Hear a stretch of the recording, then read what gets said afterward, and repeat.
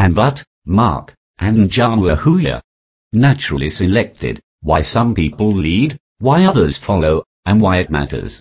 New York, HarperCollins Publishers, Incorporated, 2011.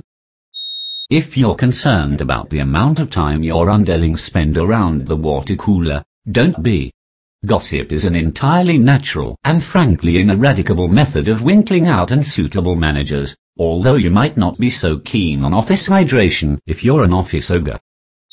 Still, the fact is that we are ancient brains trying to make our way in an ultra-modern world.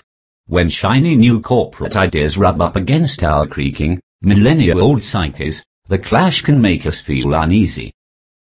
Nobody wants workplaces to become havens of primitivism, but we do seem happiest when our working environments echo facets of ancestral tribal life, a close-knit structure governed loosely by trusted elders, in which every member was valued for his or her unique contribution to group living and survival.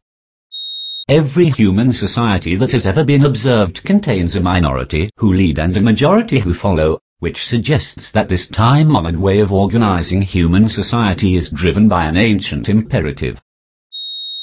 We instinctively regard good talkers as being good leaders.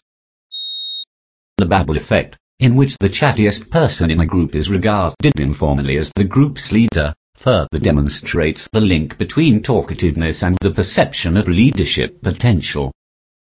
So, while a participative style, which brings subordinates into the decision-making fold, might be productive in one setting, it would not be suited to a fast-moving environment such as a hospital emergency ward or on the battlefield. Someone who can handle a crisis might not be a person who can manage during a slow period. How we like to lead and how we wish to be led. Mathematical models show that, when uncertainty and complexity reign, distributed leadership actually works better than dictatorial leadership. In this picture, information is pooled from many group members and then a decision is made by averaging out, or a majority consensus. The 5 main dimensions of personality: agreeableness, extraversion, neuroticism, conscientiousness, openness to experience. Some psychologists have also recently identified a 6th trait, which is called honesty/humility, and which may be particularly relevant for leadership. Humans have a natural capacity to follow, just as evolutionary leadership theory would suggest. You could call followership the default setting of the human psyche. Why humans are natural followers is that by following a leader, you can note and learn the qualities required if you are to become leader one day. It's like on-the-job training. Following a leader not only raises your chances of survival in a mean world, but it is a tutorial in leadership that you can one day turn to your advantage.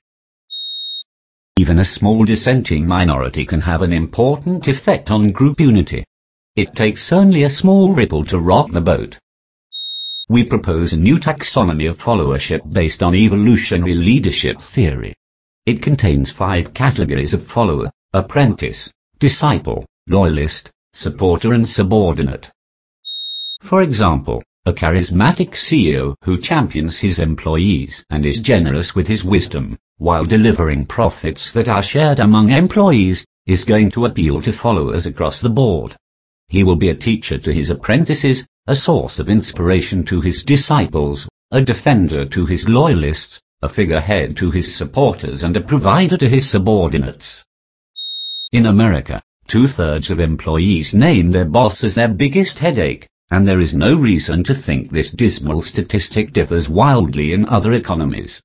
Common reasons for disgruntlement among employees are the feeling they are being micromanaged, rude or abrasive managers, workplace indecision, and perceived favoritism.